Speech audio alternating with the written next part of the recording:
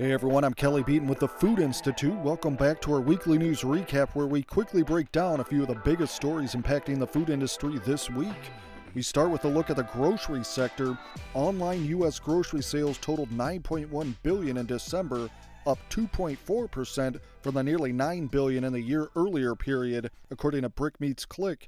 Driving the growth was a combination of more households buying groceries online and slightly higher order values. Moving on, U.S. small business sentiment hit a 6-month low in December as inflation and worker shortages impacted small firms, according to the National Federation of Independent Business. NFIB reported it was the 12th straight month that its small business optimism index was below the 49-year average of 98, reported Reuters.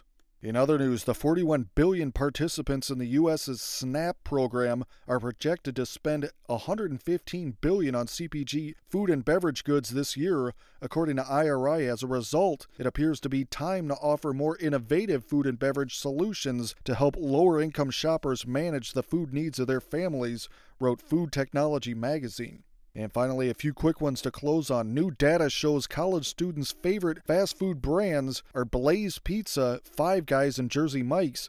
Yelp noted that students especially praised Blaze Pizza due to its responsibly sourced ingredients, eco-friendly packaging, and numerous customization options.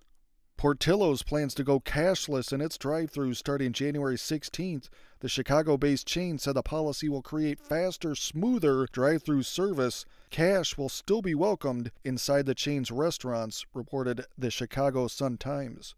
Jackby is reimagining e-commerce grocery with curbside drive-thru. Jackby recently opened the first of 3 locations in Oklahoma with plans to simplify the shopping experience by making groceries available on demand, reported Progressive Grocer.